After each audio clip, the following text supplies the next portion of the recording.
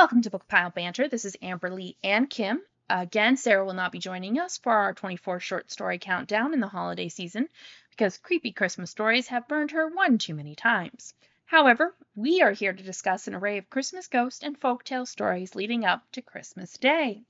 And it is day 19. We are getting slowly closer to Christmas. And today we are going to be discussing Afterwards, and that's words, W-O-R-D-S, which is by John Langan, and it's in Christmas and Other Horrors. John Langan is an American author and writer of contemporary horror. He's been a finalist for the International Horror Guild Award, and in 2008, he was a Bram Stoker Award nominee for Best Collection, and he did win in 2016 with his novel The Fisherman. As for the plot, two lovers discuss the man's past sexual escapades while getting it on. And I really don't know how to describe it beyond that. So I found it interesting because this is the second story now that we've read that uses structuring of a conversation in order to navigate the story.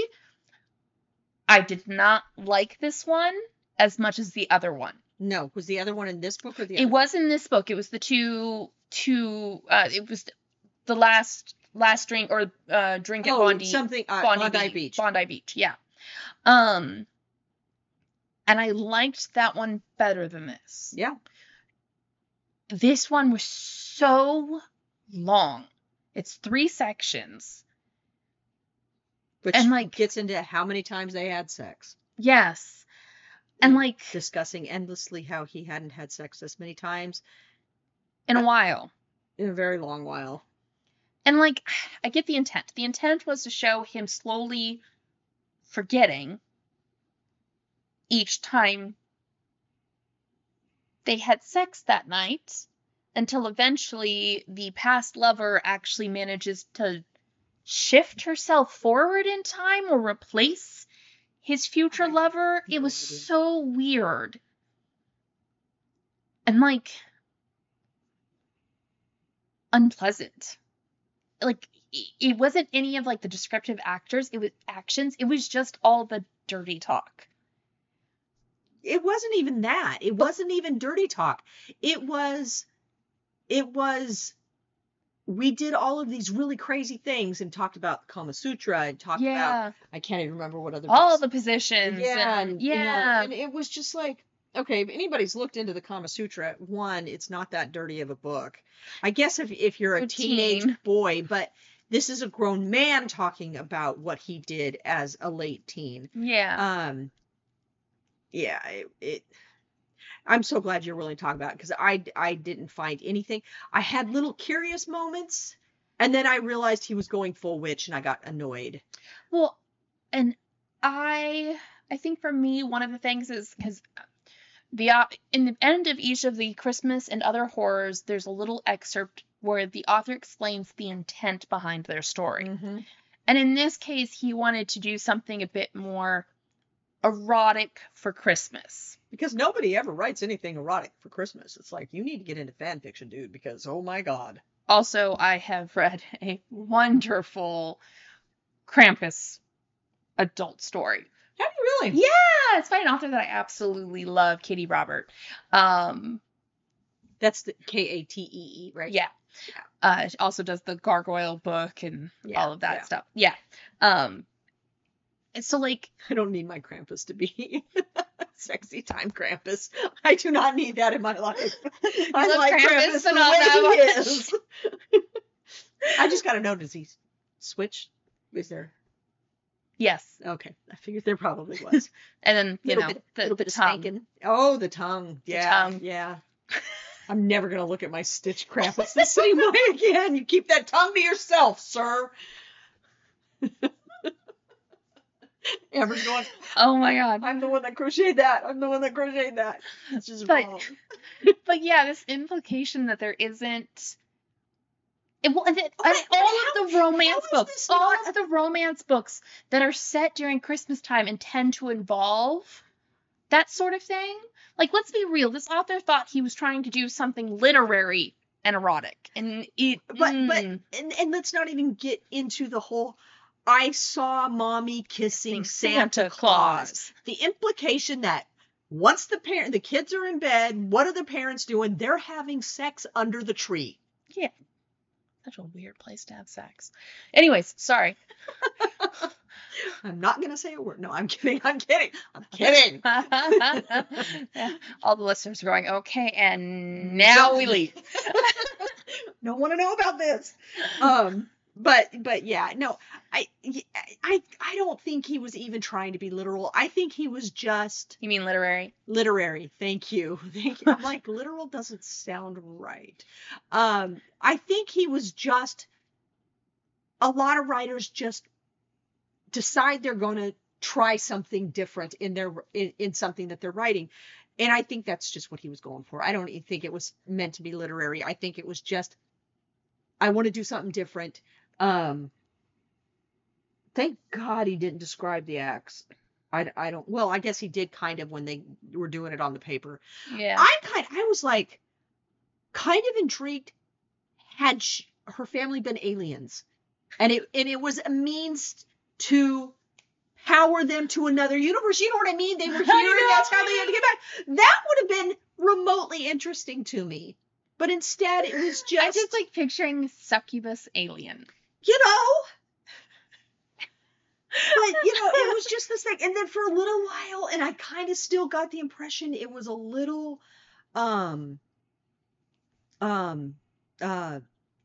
traveling folk. I can't think of. Well, it's a derogatory term anyway. I don't want to use it. Romney. You're thinking the Romney. And I was getting the impression it was kind of that, but it was Italian, which they have Romney in Italy. And I was just like, I'm kind of really uncomfortable with this.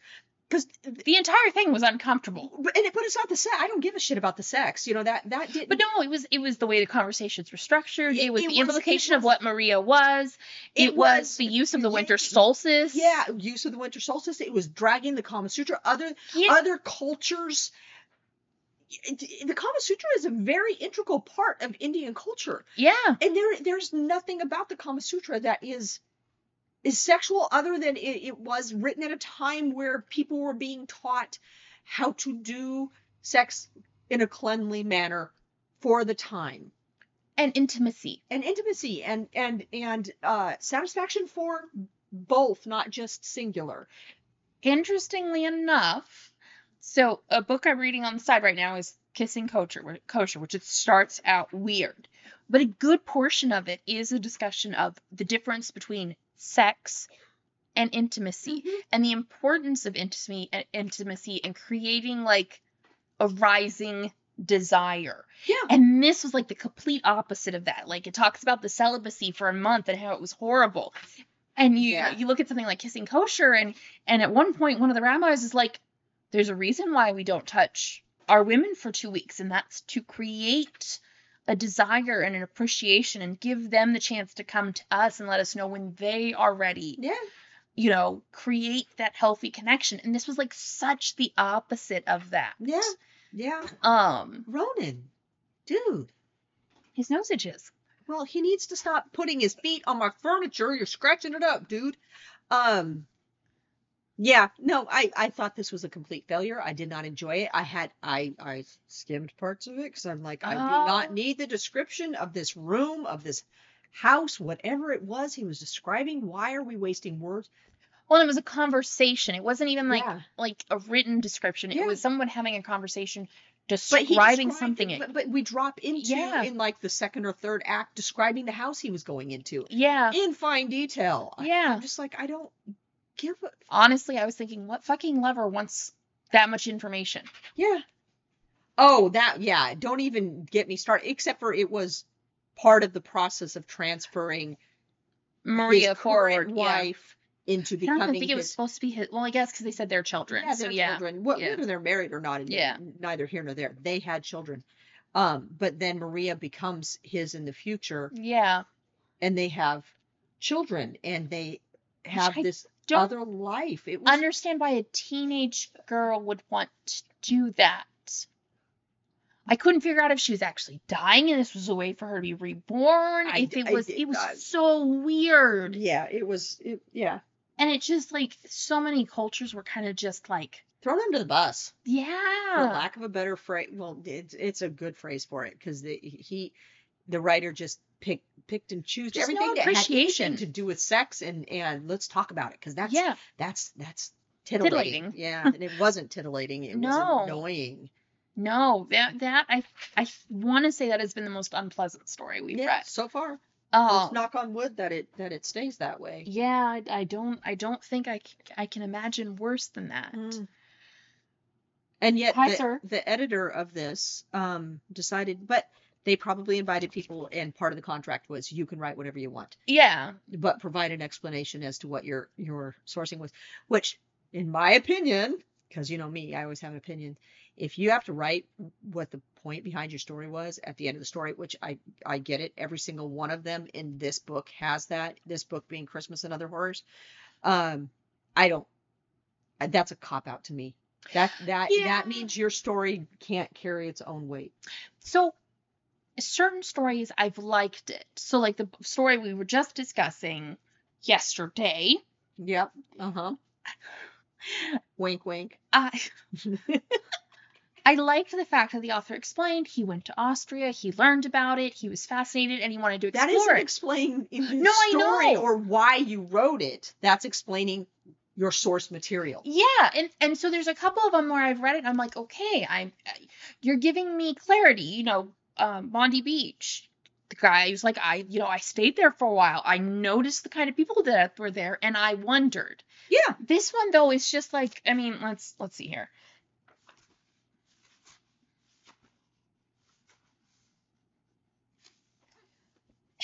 Says Afterwards was inspired by Philip Roth's novel Deception, which is written as a series of dialogues between two people engaged in an adulterous affair. There's probably a little of the end of Faulkner's A Light in August also written as pillow talk in the story too. I've been thinking about how I might use such a narrative setup for a while now, but it wasn't until Christmas and Other Horrors that I found the right fit. In my experience, Christmas stories tend to skimp on the erotic, let alone the out-and-out sexual. Perhaps because the focus on a virgin birth. Yeah, that was like, what the fuck ever. The idea of a holiday story centered on the pleasures of the flesh tickled my fancy. Given the story's magical concerns, I thought it made sense to focus on the solstice as a kind of hinge point in the year where spells and the like might be more effective. The weird constellations, they probably have their origins in my first reading of Rilke's Duano Elegius, and it occurs to me that this story is in some ways in dialogue with my earlier story, Outside the House Watching for Crows. Oh, and the butler, yeah, that's who you think it is. I don't even remember the butler. I don't either. I've wondered the same thing when I got done with it. I don't even know who the butler is. That alone was such a pretentious description. Oh my God. He started with Faulkner, and then it went downhill from there. And I don't like Faulkner. Don't like Faulkner. I don't like Faulkner. Yeah, it was. So you were saying trying to be literary. Yeah. I say just trying to be pretentious as fuck. I was trying to use nicer words. I don't use nice words. I know you don't. I say things the way I see them. I know. It was trying so damn hard and failed on. In my opinion, on every level. I am also just like, because I mentioned it earlier, I'm a little indignant because he's acting like erotic Christmas isn't a thing. I know. But one, it is, and two, romance novels have a heavy Christmas, holiday, Hallmark, sex. So you read what you just read, his little blurb at the end, and at the end, and all through that, I was like, dude, get your nose out of literary books and start reading something else. One of the things that an editor tells you when you're trying, or an editor or a publishing company, is read the types of book you're writing. Yeah. Oh my God. He needed to read the type of book he was writing. He does not. This kind of made me think of, and I apologize because I can't remember her name at the moment, but the TikToker who pulls men's books and reads the sex conversations. Phenomenal. Did you see the turkey one? Not yet, I'm gonna stuff you like a turkey. She had to say that over and over again. And I love when she just brings up the water bottle. I was like, no. I wish we could, what? Yeah, okay. Because I think we need to keep. Okay, so we were determined to credit this TikTok because the content is just so great. So if you're wondering who reads out weird thing men have written in regards to sex, the username is Atomic Apple Pie. And she is hilarious. Me. Just absolutely hilarious. The looks on her face when the one I ultimately found was she was reading all the variations of turkey and stuffing. And yeah, it's hilarious. I love when she does the lizard blink where she closes one eye and opens it and then closes the other, like malfunction. Yep. Did you really just say that? And then she does the spray bottle. Yeah, it's like no, bad. But yes, if you get the opportunity, if you do TikTok, look up Atomic Apple Pie. She is hilarious. All right. And she would have a heyday with this book. Oh, man. Practically every line. Yeah. Anyway, we said way more about that than I thought we were going to be able to. We've only talked for 15 minutes. I have no more to say about it. I know. It took me longer to read it than to discuss it. Yeah. Yeah. And it was a hard read. Like I said, I thought I was going to DNF it. Yep. I did have hopeful moments, but it really was just kind of a weird. I didn't. Yeah. I really didn't. It just got weirder and grosser, and the first time he had a memory lapse, I knew where it was going, and I was like, oh god. Like I said, that wasn't even like a shocking twist. It was just this is clearly what she's doing. Yeah. But yeah, I was just really offended by it all. Yeah. We just like pulled so many different cultures without any. It really superficially and clearly with no reference, Yeah. It's like the whole hinging on winter solstice, that drives me nuts. I'm like, you did not look into like the most basic idea of what winter solstice represents. Yeah.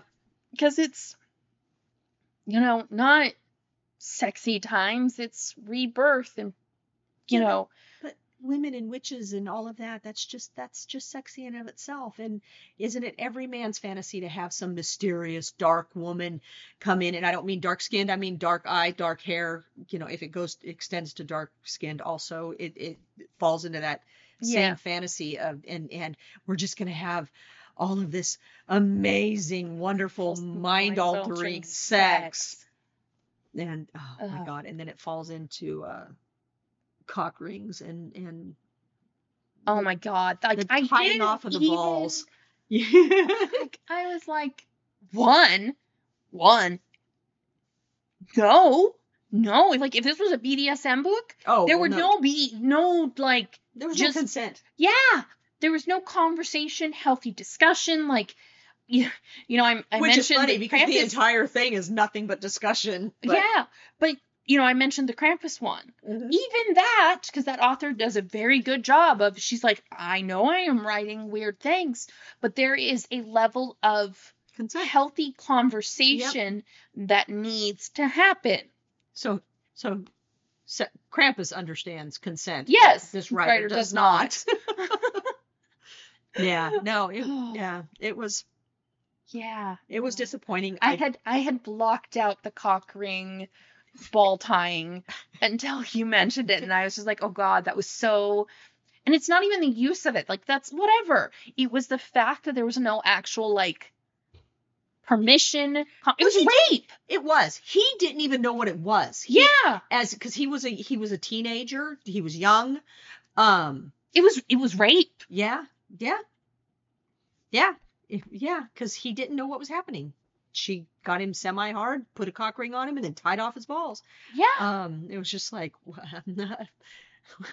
one should be telling somebody that I'm going to be having orgasm after orgasm after orgasm after orgasm, and then when I am done, I will release and so that you can have 30 seconds of pleasure. Yeah. It was. Oh. So yeah. It's a good thing I raised you comfortable with conversations, because wow, this would be a weird conversation if it were me and my mother having this conversation. One, she wouldn't know what a cock ring was, but no, she wouldn't. No, she would not. Trust me, she would not. Or if she did, damn, she would play that one hard. I don't know whatever you're talking about. Kim. And I don't know that she would know that a penis can be called a cock. So I don't know. Anyway, yeah. My life was very different than your life. Yeah, it's funny because, we're going to be turning around and very shortly doing the sequel to Happily Ever After. We're going to be returning to porn stars and holiday movies. Yeah, but that was so... And talk about a book that has... positive, consensual, healthy representation of sex and... during Christmas time. Yeah. And you know what? It had nothing to do with the virgin birth. God. Tell me you have problems with religion without telling me you have problems with religion. All you have to do is write this story. God. Okay. Like, why do we... Who associates the virgin birth? Okay, I guess everybody does, because that's the whole premise of the one story, is she went and gave birth in a manger. But, you know, we which is so funny, because the original etymology of virgin just means not married. Yeah.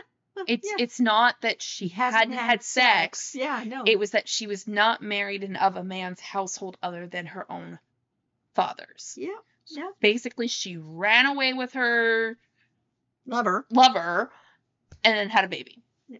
But yeah, we are done.